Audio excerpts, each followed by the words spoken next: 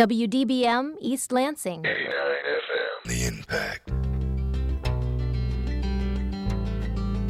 You're listening to Impact Exposure.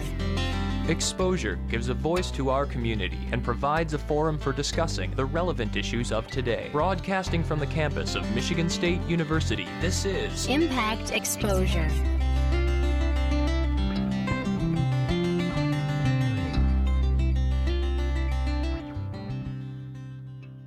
Good evening. Thank you for tuning into Exposure on WDBM Impact 89 FM. I am your host, Stephen Rich, and tonight we have a bit of a potluck for you. We'll hear about the rare corpse plant here at MSU, a study conducted about internet habits in students, and much, much more.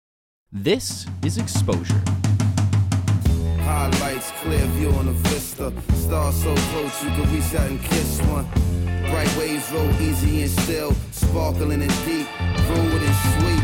Dream what you like, but you dare not sleep. The lights on the riverbanks, they just must reach. How much lessons that they teach for the bounty that they seek. Angels over each and each, as the heavens just increase and the mountains surrender. Final call, the on and the only. Again, I am Stephen Rich, and this is Impact 89 FM. You are listening to Exposure. This past week, there was a peculiar smell in the air on campus. The smell of death? The rare corpse plant in the Department of Plant Biology opened, bringing visitors from far and wide. Professor Frank Tulusky tells us about this event. Frank, the reason we brought you on today is there's been a very pungent odor coming from the Plant Biology Teaching Conservatory. What's been that smell? Well, we have a very unusual flower, and it is the largest flower in the world, and you consider the whole structure that's in bloom right now, is what we refer to botanically as an inflorescence. And what that flower is the corpse flower, or the Amorphophallus titanum, which is the plant that is in bloom and is native to Indonesia, particularly the island of Sumatra. And where it lives on this island, it has a very specific set of pollinators. And the pollinators that it attracts, unlike honeybees to, say, a cherry or an apple tree, attracted with a sweet smell of sugar, this particular plant produces a rather fetid smell. We had a number of descriptions, one of rotting fish, one of rotting garbage, one of rotting meat. And basically what it does is it attracts its pollinators, which are beetles and a type of fly that feeds off of decaying material. And in a documentary a few years ago by David Attenborough, he also documented that there are some sweat bees that are also attracted to this plant. So the insects that are attracted to pollinate this plant have an attraction to this rather smell. And the smell is released when the plant and the female flowers are most receptive to receive pollen. And so on Monday afternoon, about 3 o'clock, the flower began to open. And by 8 o'clock in the evening, the flower was in full bloom. And over that period of time and into the night and into Tuesday morning, it had released the maximum amount of this odor. And when I came in to give an interview for the local TV station, I opened up the greenhouse, and it was gag-worthy. It was really bad. A lot of people come by, a couple days later. It's like, well, gee, it doesn't smell all that bad. Well, take that times 1,000. That's what the smell was. So it's pretty remarkable, and it's a very unique thing. I think it brings a lot of people's interest. Yeah, and one thing I noticed is it's brought tons of people. So what's so exciting about this bloom? Is it rare for this type of flower to bloom? Well, there aren't too many of them around in cultivation. They are becoming more popular, more available as seed and corm becomes available in the botanical gardens trade profession. So I know there's one in Columbus, Ohio. I think Ohio State has one. We have one here in the Midwest. I think there's one down in Illinois. There's one in Pittsburgh. There's one, of course, in New York and Brooklyn National Botanic Garden. There's several in Florida, the Selby Botanical Gardens and the Fairchild Botanical Gardens and so forth. So they are becoming less rare than they used to be. But the two things that I think, or three things that really makes it worthwhile and exciting and why people come from great distances to see this particular plant when it is in bloom, is because it is the largest inflorescence.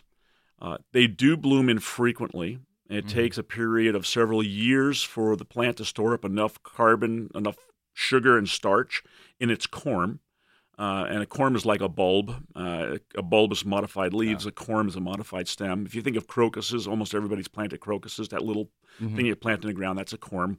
Well, this particular plant has a giant corm. Ours is probably about 30 pounds. They've been much larger than that in records and under cultivation.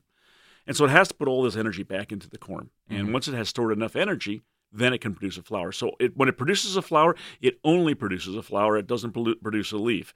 In some rare instances, that may have happened, but in general, the flower is the event for the year. And then the next year, it goes back to vegetative. It goes back to producing a leaf. And these leaves are spectacular. The leaves can be 8 to 9 feet tall, 8 to 9 feet across. I mean, it's like a huge patio umbrella. Yeah, I mean, to me, it looked like something out of like a Dr. Seuss book. It's just this enormous flower.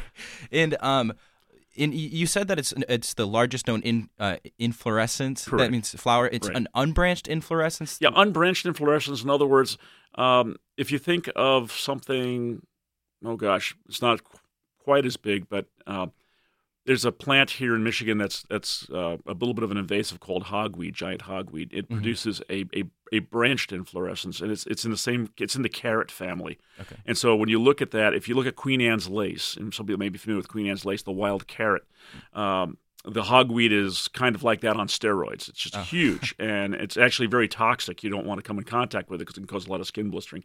But the point is that the flower is large, but it's branched. It's composed of many smaller inflorescences, and whereas this one is just one huge structure without any branching at all. And if you look down inside, the plant is composed of two parts. That large yellow central spike that you may recall seeing, it's called the spathix.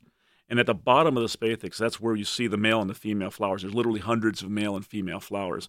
And then the leafy part that kind of look like maybe people think of as being a petal is really called the spathe. And for people here in Michigan who are particularly familiar with wildflowers in Michigan, they'll know two members of this family that grow here in Michigan. One is the jack and the pulpit. And when you think of the pulpit, that's that little covering that covers over the spathix. That's the spathe, and then that little jack, what they refer to jack, that's inside of the pulpit. That's the spathix. And so when we see that large yellow structure, that's a big jack. Okay, in analogy. And skunk cabbage is also in the same family. The Araceae is that particular family. Yeah, and I've read part of the challenge of the corpse plant is that they're pretty easy to kill. Was this a challenge for you guys? Was it a struggle to keep it alive? No, Jane Sirens is our botanical garden technician, our horticulturist, who takes care of all of the plants in the teaching conservatory, and she's really very talented, a wizard at plant propagation and growing plants, and she's not killed it. Obviously, we got this plant originally in 1995 from Fairchild Botanical Garden. John Mugg, who some people may know, who also teaches over in plant biology now. First acquired the plant from Fairchild, and it first bloomed in 2010. Jan took over care and feeding of the plant shortly after that, and turned it around pretty quickly to get it bloom in 4 years.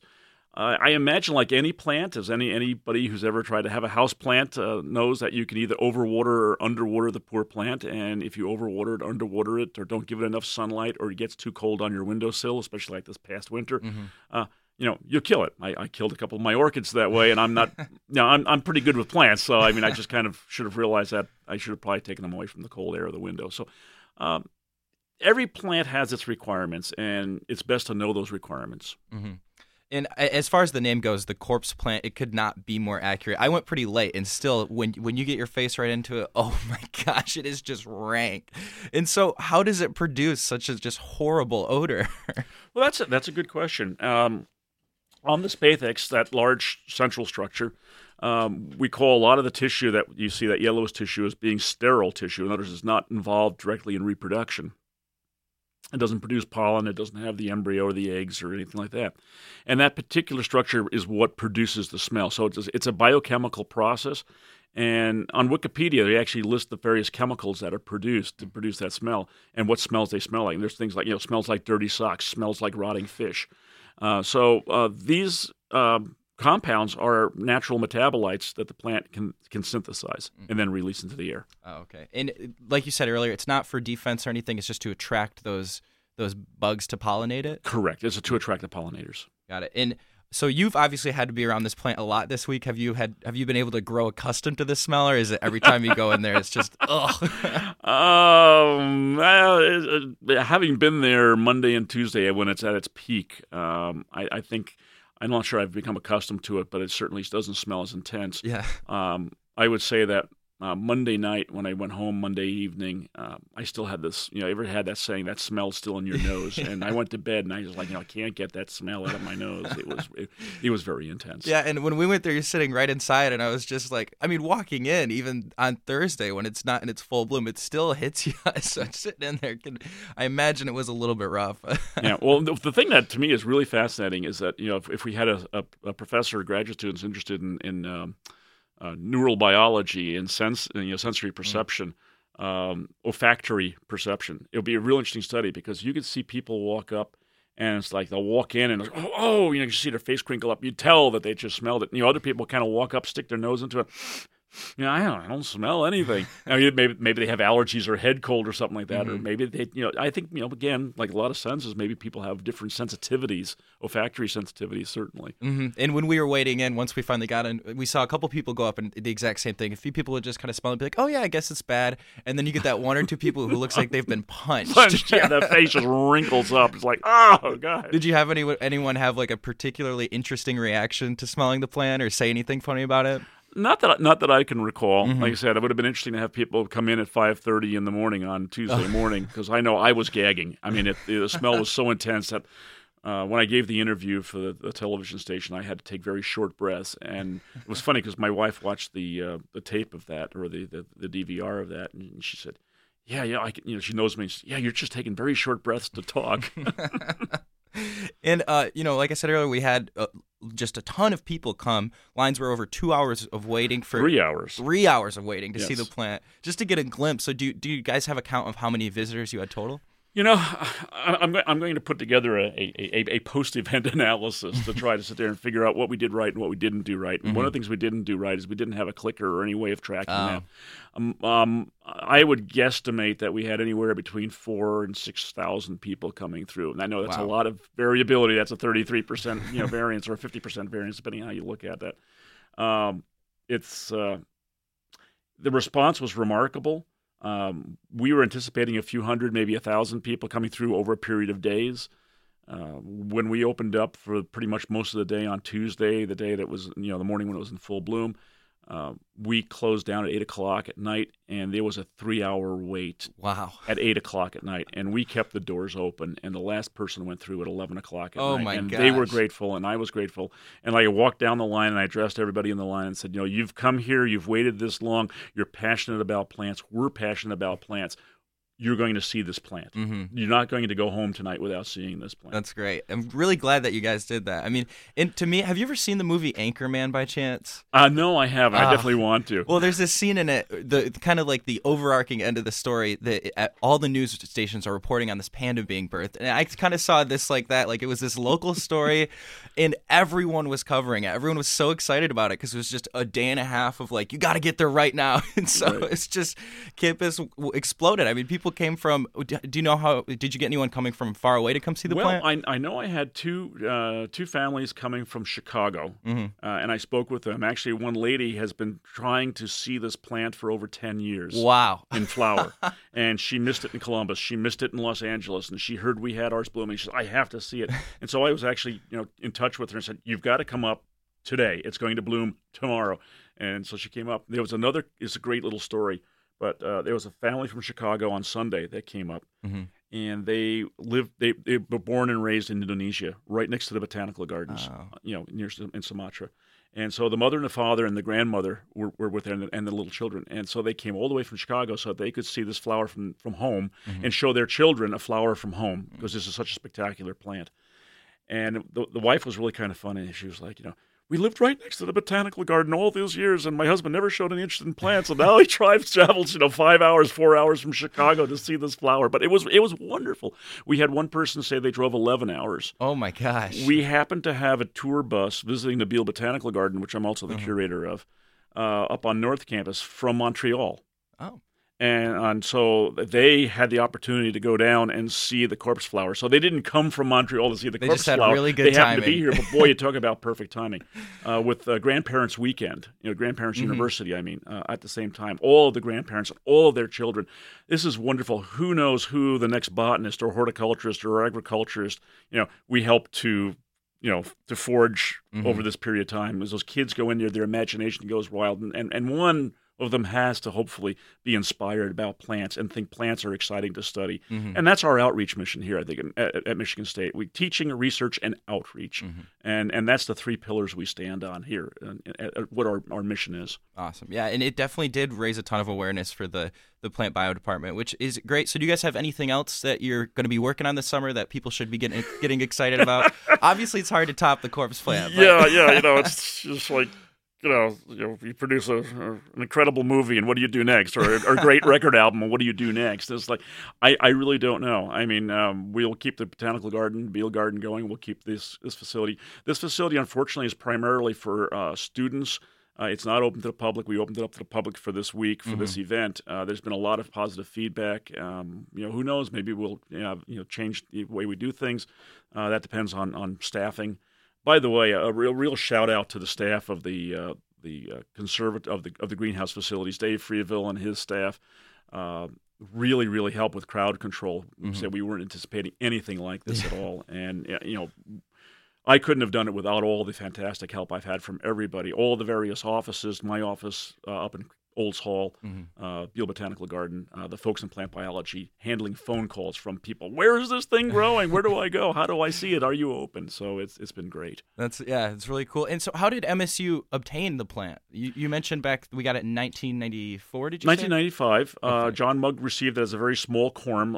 Like most things that with below ground reproductive structures, they'll produce buds and they'll produce small reproductive structures off to the side.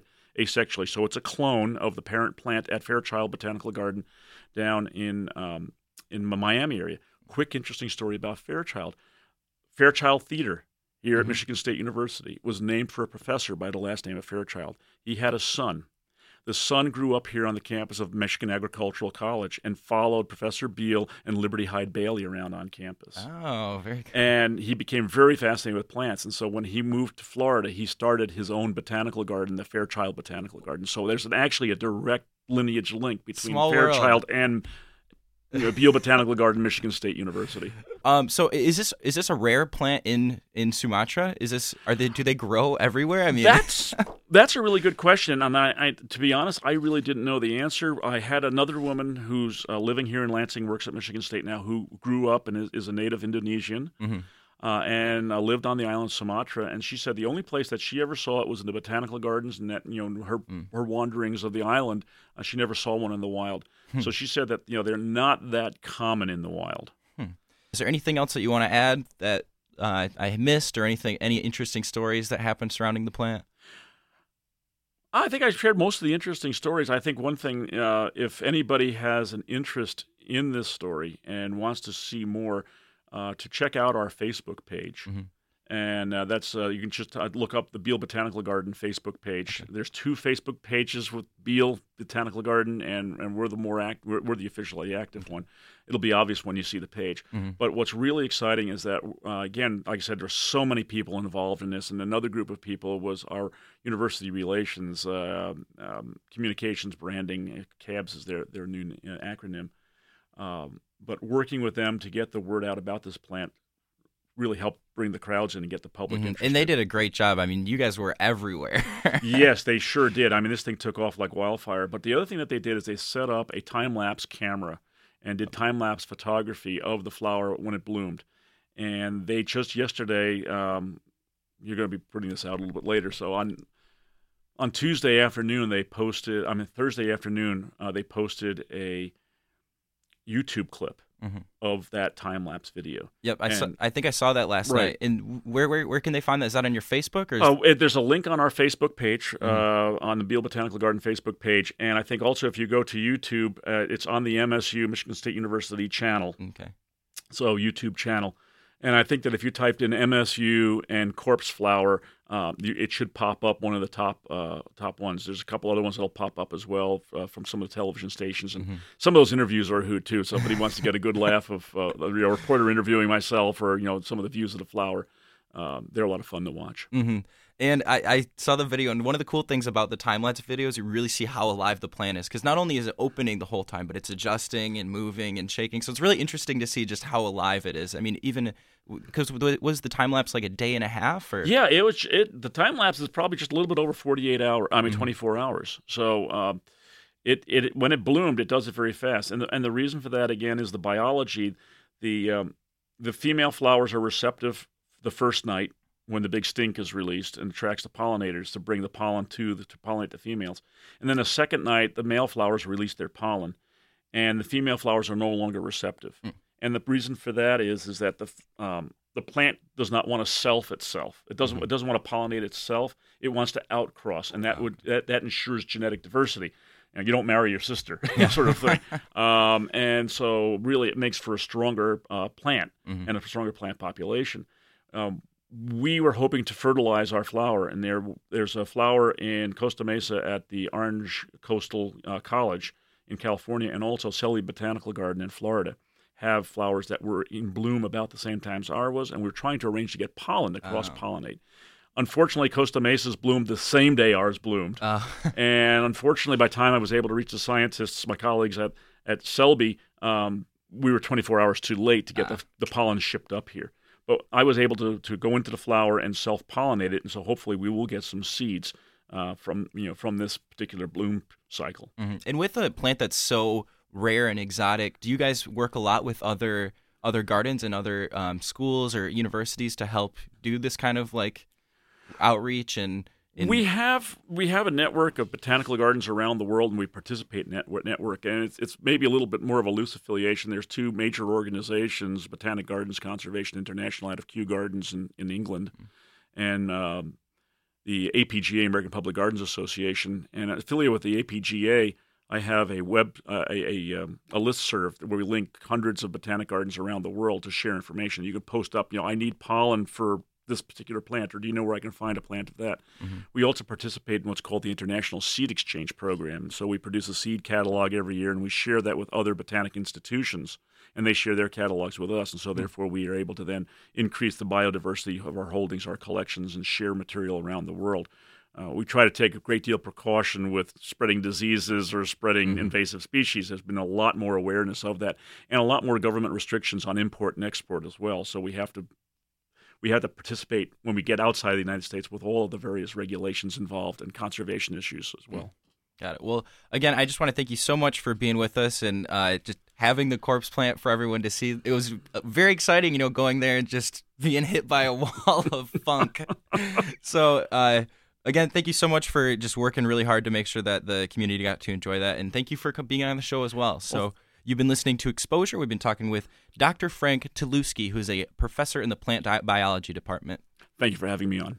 Frank and I talked a little bit after the interview, and he told me how rare it was to see a plant like this bloom, much like a master painter hard at work or watching a composer conduct his own symphony. So I just wanted to thank Frank and his department again for all the hard work that they put in to allow the community to experience this event.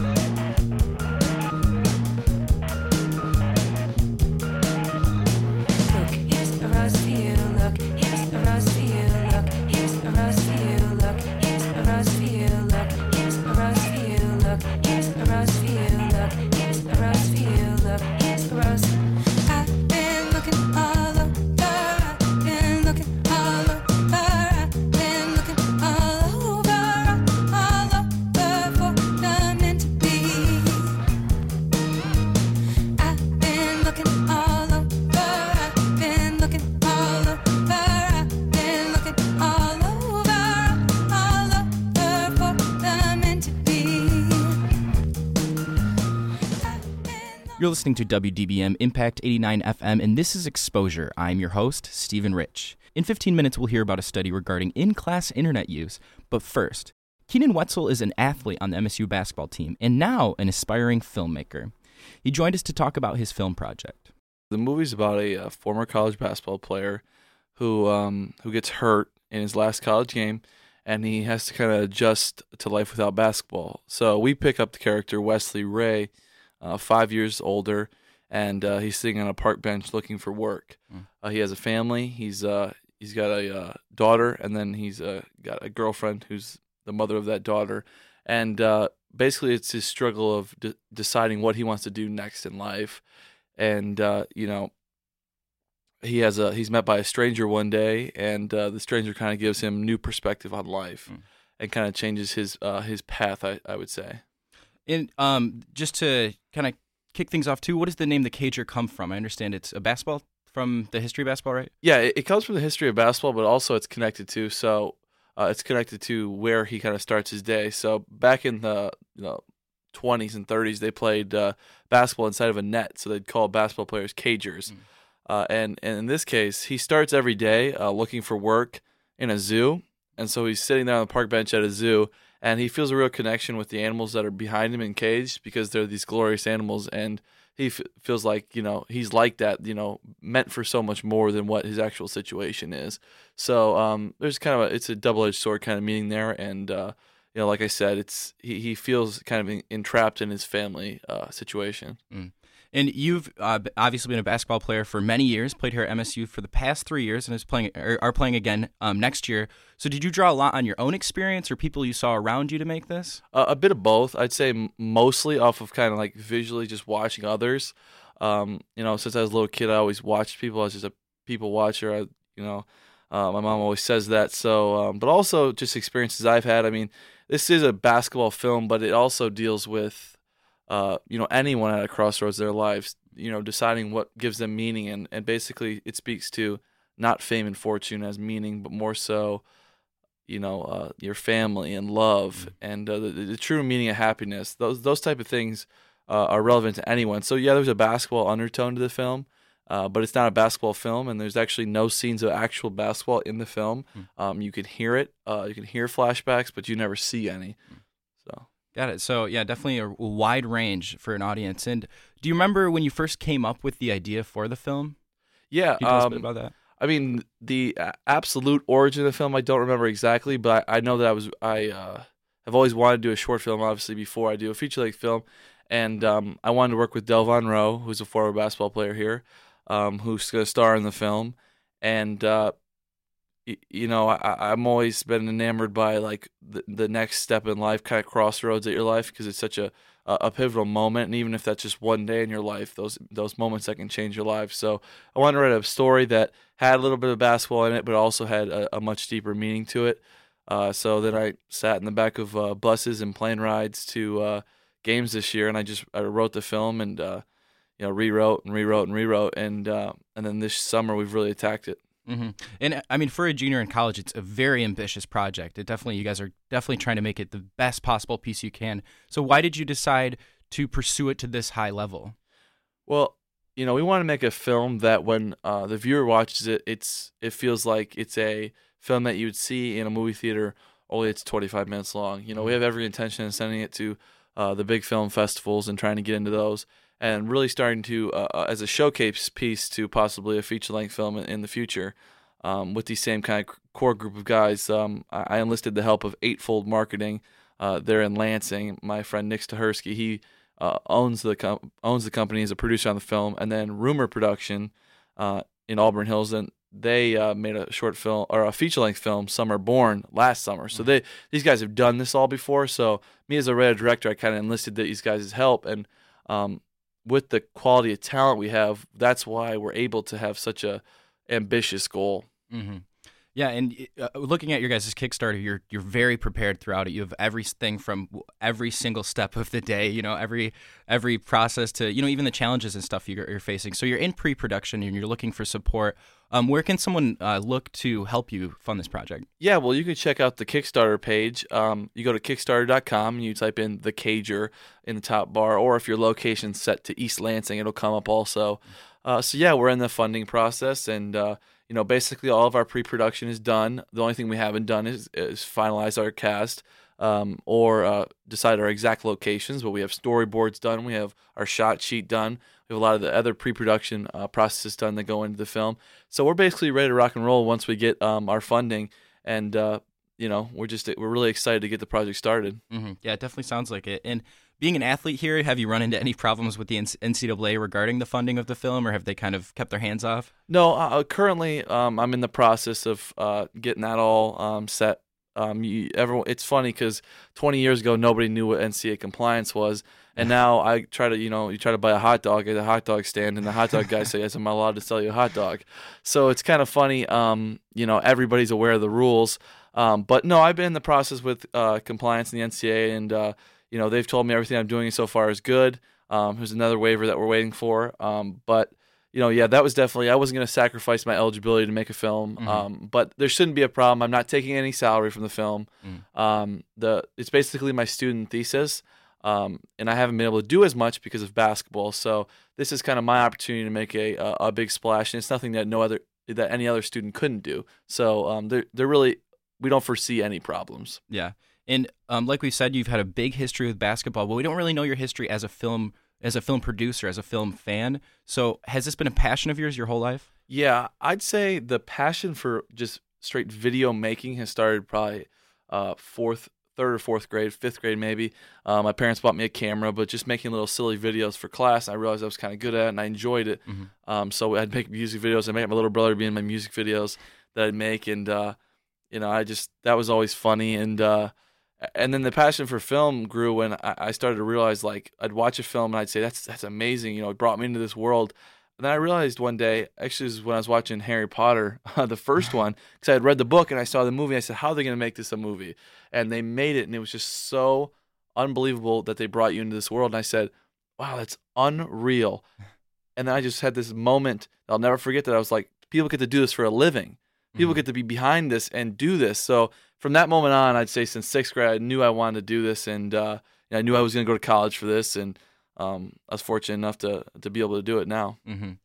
And like you said too, you're going to be working with Delvon Roe, who's starring in your movie. How has it been working with him off the court, working with him as an actor rather than a fellow player? Sure. When I got here, my first year, Delvon was still on the team, but he then decided like a couple months later that he was going to retire that year. So we never really played on the court together, but we had a relationship off the court, mainly because he was a former player. He's still around, and I knew he was interested in acting, and he'd already been in some things. And we talked then, and vaguely, how you kid with somebody, oh, we'll work together someday. Well, I'm the type of person that just brings it back up and says, let's actually do it. Yeah. The same with the film, like let's actually make the film. So he was really excited about it, and we actually talked yesterday. We talked. A couple times a week, and we talked. He's breaking down the script right now, and he's gonna have suggestions, and we're gonna do calls, reads through like Skype because it'll be hard to get him out here. We're gonna get him out here a couple days early, but he's in Los Angeles, so we'll have reads with our other actors. So we're really excited about it. And we're excited to have such a prominent actor to be involved in the project. Mm-hmm. And you said you don't have all your other actors set. You're still working on that? No, we're still working on casting. Actually, there's funny rewards that you can. That with Kickstarter that you can actually be an extra in the film, but also no, we haven't cast our film. We haven't decided a location also, because if there's someone who would like to be involved in the project, says, well, we'll help you out, but we'd like you to shoot it in Detroit or Lansing. But it'll probably most likely be a culmination of both, and then from there, casting, we'll have an open casting call, and we'll also look for other SAG certified actors, and we'll seek people out. But no, we haven't casted. We have one other role casted. It's a voiceover. There's an announcer in the film, and that'll be voiced by Will Tiemann, who's the voice of Spartan Radio for many years. That's so great. yeah, it's really great. I actually talked to him about the project back in the basketball season, and he was like, "Oh yeah, it'd be really cool." And I followed up with him. He's like, "Yeah, I definitely want to do it." So we're really excited to have him involved. Yeah, I mean, well, I think one of the coolest parts about the film that you guys are trying to do is you've had a really kind of an insider's perspective of being a college athlete. And in recent years, there's been some problems with, preparing students for after graduation at major other universities. Do you think that these colleges, or do you think universities in general, are preparing student athletes for after college successfully? Well, I certainly think you make the argument that, just kids in general struggle after college. So it's a tough scenario. It's a tough situation. It's not so much film doesn't speak so much against anyone, like it's anyone's fault that the person's not prepared. I mean, it does come down to the individual at the end of the day, to make the right decisions and to understand the importance of college. Most of us are getting school paid for, and there's a lot of benefits, and there is a lot of resources. I know personally I've taken advantage of a lot of the tutoring resources at Michigan State. So I can't speak for other schools, but I think every college student that graduates, struggles with what they're going to do next in life. So he's another version that's it's a little bit amplified because he's almost been to the top of the mountain and then he's at the very bottom. Mm-hmm. So that's a little different than most college students who are kind of just building up. He's been to the top, or he imagined to make millions of dollars. Mm-hmm. And so what do you see as the ultimate goal for the film? Is it strictly for entertainment, or are you guys trying to raise awareness for getting students ready for after graduation, or just the problems that people face in general when they're, entering life after college? Well, certainly I'd be lying if I didn't say this wasn't going to be an artistic and entertaining piece. Mm-hmm. We're going to shoot it very cinematically, but there is a much bigger meaning. There's two main themes to the film, and it's parenthood, because he's a father and he struggles with his identity as a father because he never had a father. Mm-hmm. So that's a big theme in the film. And we're actually in contact with some nonprofits such as Parents Without Partners to give them the film to show when it's done. We are, it's a nonprofit film. We're not going to sell the rights to anyone. Mm-hmm. And so we do have this vision to it's a big message, and we want to get it out there. That is the main focus. Mm-hmm. Very cool. So it sounds like it's going to be entertaining, but it's got a good message to get out to people as well. Yep, that's the idea. Yep. Awesome. And then before we go, can you just remind us one more time how we can find you guys on Kickstarter? Yeah, you can check out us. We have a video on Kickstarter also. It's go to the Kickstarter.com and search in the search tab The Cager, or you can follow us on Twitter at The Cager Film, or on Facebook The Cager. So we have updates. We've had about 6 updates. The halfway point is actually yesterday. So we have about 15 days left, and we have videos up almost every couple days about how the progress is going and what you can do to help. Awesome. So we'll definitely keep you guys updated on that. And we've been talking with Keenan Wetzel, who's the writer and director of an upcoming movie called The Cager and an MSU basketball player. Thank you very much for being with us. Thank you.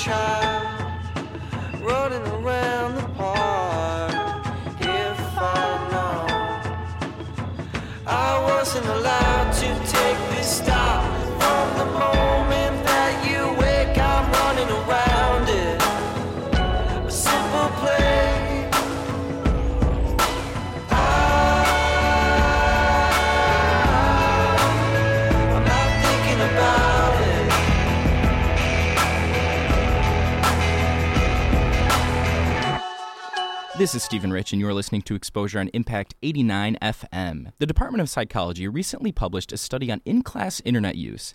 And although you may assume that these distractions can affect grades, Professor Susan Revisa tells us that the problem could be worse than expected.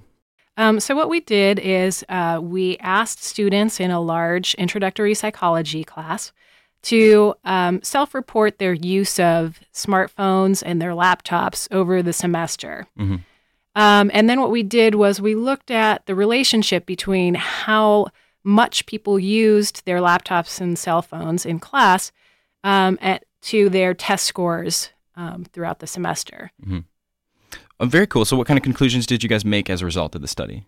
Yeah, so we found that the more students used their cell phones and laptops, the lower their test scores. Mm-hmm. We also looked at whether intellectual ability measured by ACT scores would moderate that relationship. So it might be that people who scored high on the ACT would be very good at multitasking, and maybe it wouldn't affect their classroom learning. Mm-hmm.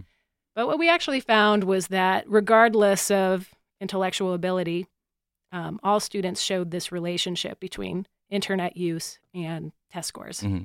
And then I noticed you said that you had students self-report. So do you think the problem could even be even worse? Because I know when I'm using my computer in class and not working on classwork, I kind of feel guilty about it. So I don't know if I'd exactly report all of it. Yeah. So there is studies that compare self-report versus actual usage. Mm-hmm. And it's true that students, well, probably everyone, tends to underreport. So, right, we probably have a conservative estimate here of how much internet use affects or is related to classroom performance. Got it. And you said you did it in a psychology class, freshman level psychology class. Do you think That's right.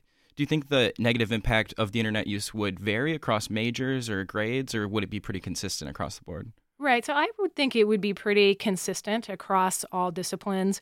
I think that it's affecting basic cognitive processes. If you're paying attention to your cell phone or laptop use, you're not then attending to what's going on in the classroom. And across disciplines, important things happen in the classroom. Mm-hmm. Got it. In recent years, I've at least heard a lot about how multitasking is kind of a myth. People can't really concentrate on separate tasks. They're more switching their focus between separate things, kind of limiting the focus of each task if they were to do them individually. So does your research support that case, or is it or is the internet in the class kind of its own unique beast? Yeah. I think it's unclear at this point. And certainly the research that looks at multitasking is also mixed. So a lot find that your working memory, for example, is worse if you use if you do a lot of media multitasking. Okay. But then another study done here by Mark Becker and Reem Al-Zahabi show that your ability to switch between tasks is faster the more you use multimedia. So it's going to be a very complex kind of relationship. Mm-hmm. And so is there ways for a person to increase their ability to multitask, or is it really a worthless effort? Right. So that's a good question. I think in the classroom that it's probably best to just limit your use of the internet because I think if it is a unique beast, using the internet or laptop or cell phone usage, I think it might be that it's especially engaging. So, in typical multitasking, one of the tasks isn't like way more fun than the other task, right? Mm-hmm. But when you're in the classroom, there's a lot of redundancy in the classroom, for example, and you might get bored. And then you're like, I'll just text, do one little text, and then I'll pay attention again. But then it's like you get a response and you keep going. So yeah, I've definitely been guilty of that, of like, I've learned this before, and then I'd go to check my Facebook, and then 20 minutes later, I've missed half a class. Right. And before you know it, they've moved on to another topic, right? So do you believe that there's anything that educators and professors can do to alleviate this kind of problem, or does it fall on the students to self-police themselves? Right. So, banning laptops or cell phone is probably impractical at this point. Someone has suggested that maybe giving people breaks during class to text or use email might work. But, it would still count on students to police themselves during times when there's not like an internet break. Mm-hmm. So I think just having students know that their laptop and cell phone usage is related to their exam scores is helpful to them. Certainly when we asked students, how do you think your laptop use is affecting your learning in class? And they tended to report that it wasn't really having an effect. So the students really kind of underestimate the effect of their cell phone usage in class on their exam scores. Well, yeah, I mean, that for me, that really makes sense. I think just one little text isn't going to hurt. But like I said, 20 minutes go by and you've missed half the class. Right. And with classes, with a lot of my classes now, computers are required depending on, if we're working with a program or something like that. So would it be harder for those classes to alleviate this problem? Right. So, yeah, I think it would be. But I don't think that we should then just ban laptops because I think those computer-oriented exercises in class can be very helpful. So it would be a shame to miss out on those kinds of things just because students might be tempted to use it for non-classroom purposes. Mm-hmm. Got it. Well, if you're just joining us, this is Exposure on Impact 89 FM, and we've been talking with Dr. Susan Ravizza of the Department of Psychology about non-academic internet use in the classroom. So before we go, is there anything else about the study that you found interesting that you'd like to add? Well, I think just in general, what we'd like to do in the future is to look at actual usage in the class. As you suggested, we might not be getting the full impact of internet and cell phone usage. So we would like to do that in the future. Awesome. Well, thank you very much for being with us. Thanks.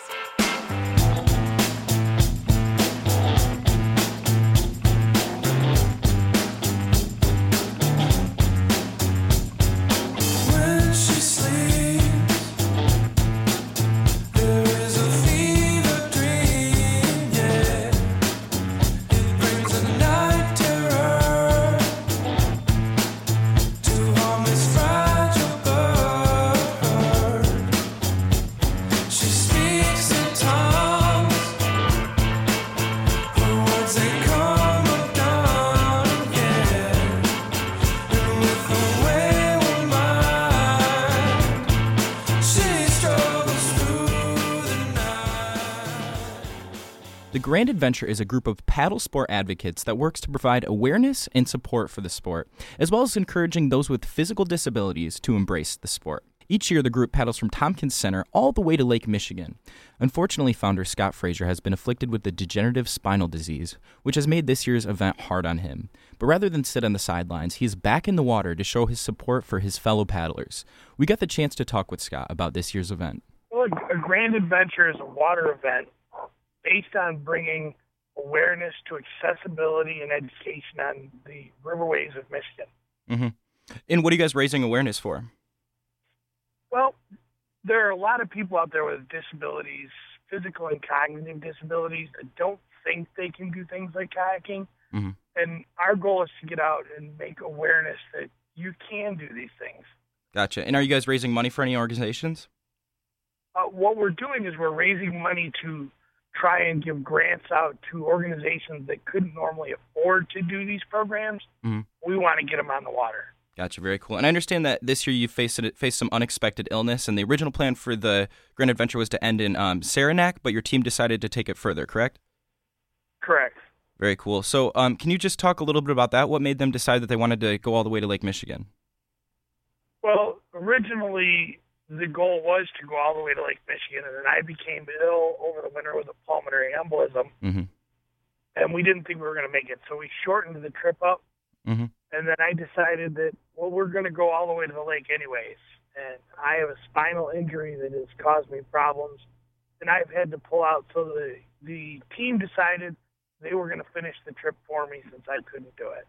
Gotcha. That's really cool to hear. And so how has that impacted the Grand Adventure team? Has there been a new drive for them to do even more?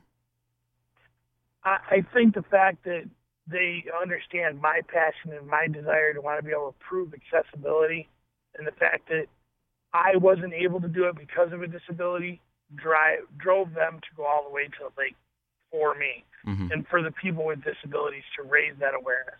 Gotcha. And for someone who's looking to find out more information about the Grand Adventure, where can they find that? They can go to the website at grandadventure2014.com. All right, awesome. Well, thank you so much for being with us today, and we do wish you the very best of luck, Scott. Great. Thank you very much. Have a wonderful day. You're listening to Impact Exposure.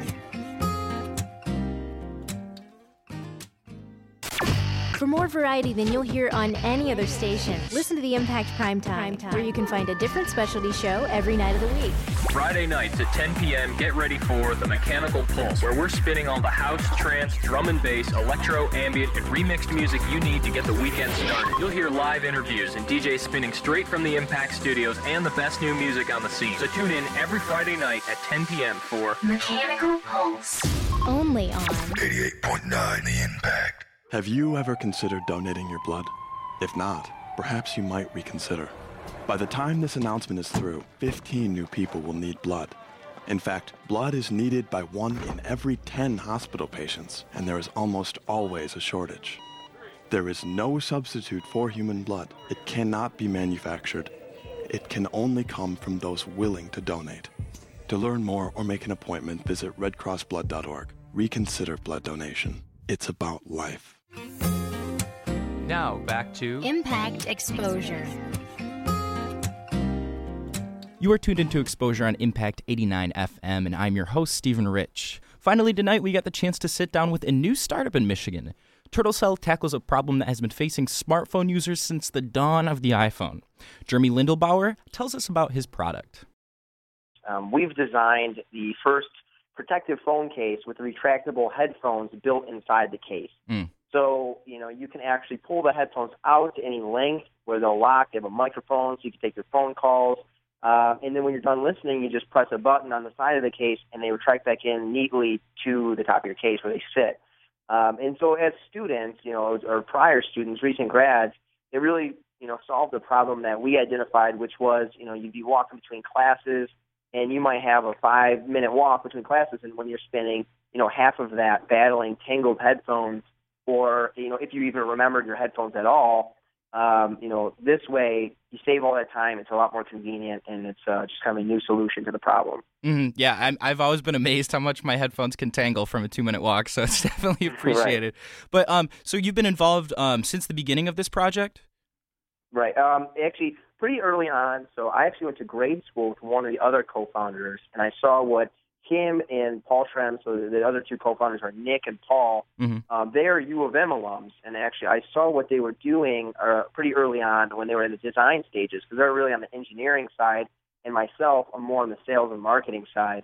And so as soon as I saw what they were doing, I said, I got to be a part of this. I'd love to kind of be involved in bringing that MSU aspect into the company, because I think that one of our strong suits as a university is kind of that marketing aspect and that, sociability. And my two co-founders are brilliant guys, awesome engineers, and it really just was a good pair for the three of us. Yeah, that's really cool to hear. And so, do you know how they came up with the ideas? What was it? Just that they've always had the Tangle headphones, and they thought, why not just put it in the phone? I mean, it makes total sense. As soon as I saw it, I was like, yes, that makes perfect sense. But do you know how they originally decided to start bringing this product together? Yeah, so Paul Schrems is the inventor, and it really was just that. He was walking back from class. It was a short walk. He spent almost all of it untangling his headphones, and was so fed up by the time he got back, he said, I'm going to try to do something about it. And really, the first thing is he sincerely went to the internet to find a solution. And really, probably the most evident solution was Bluetooth. But with Bluetooth, it's actually still really expensive, which is out of a lot of college kids' price ranges. And then you have to charge it at night, and it's easy to lose.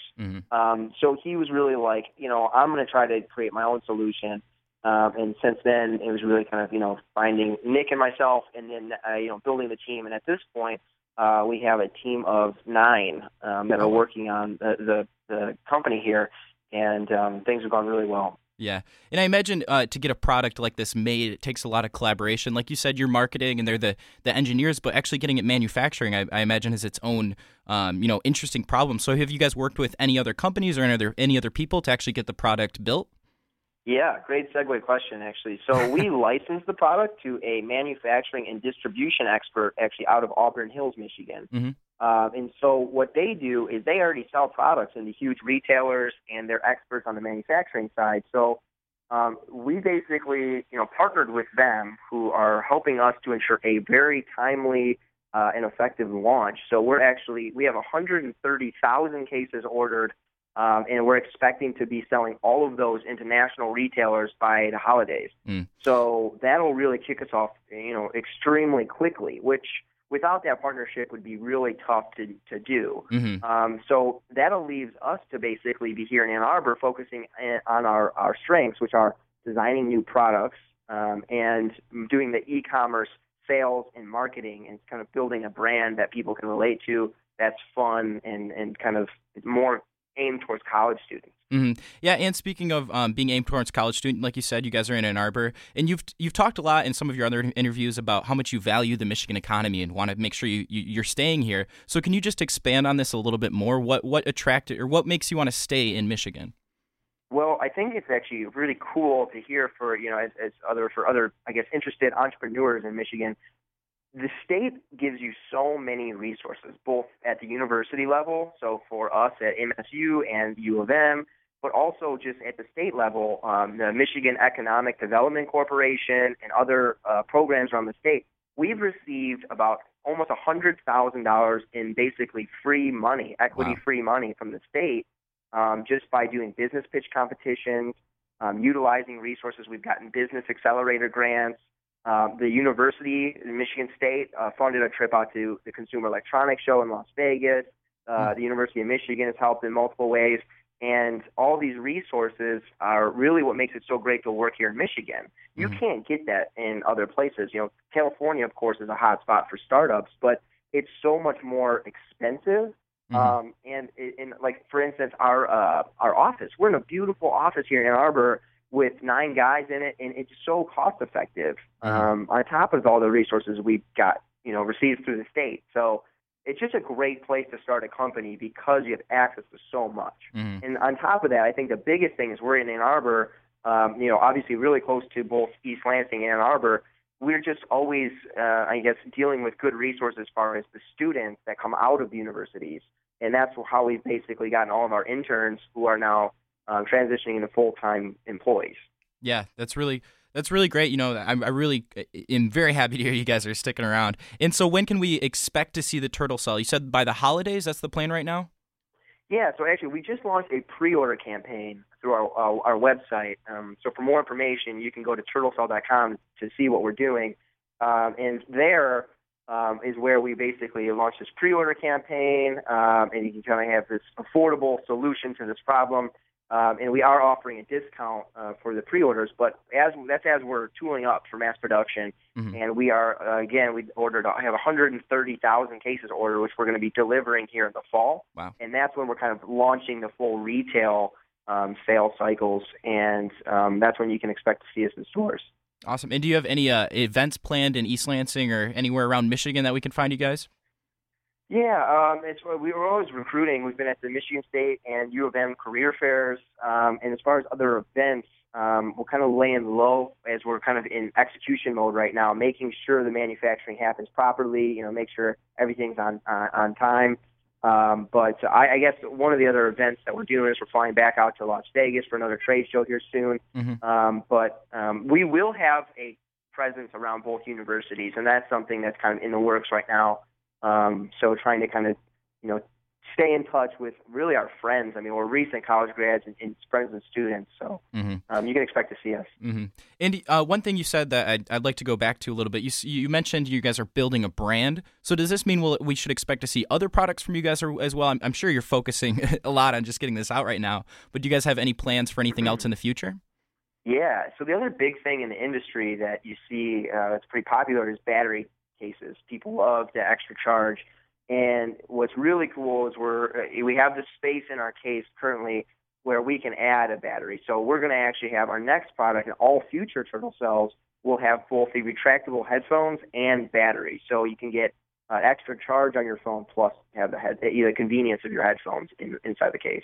You guys are definitely thinking of college students because I can't name how many times my phone has died in the last week alone. Right. Yeah, exactly.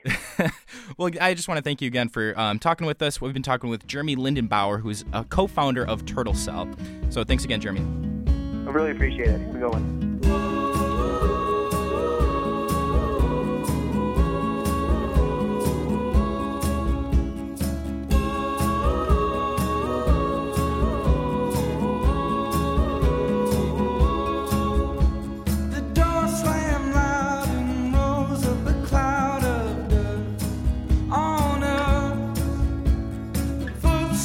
Follow down through the hollow sound, torn up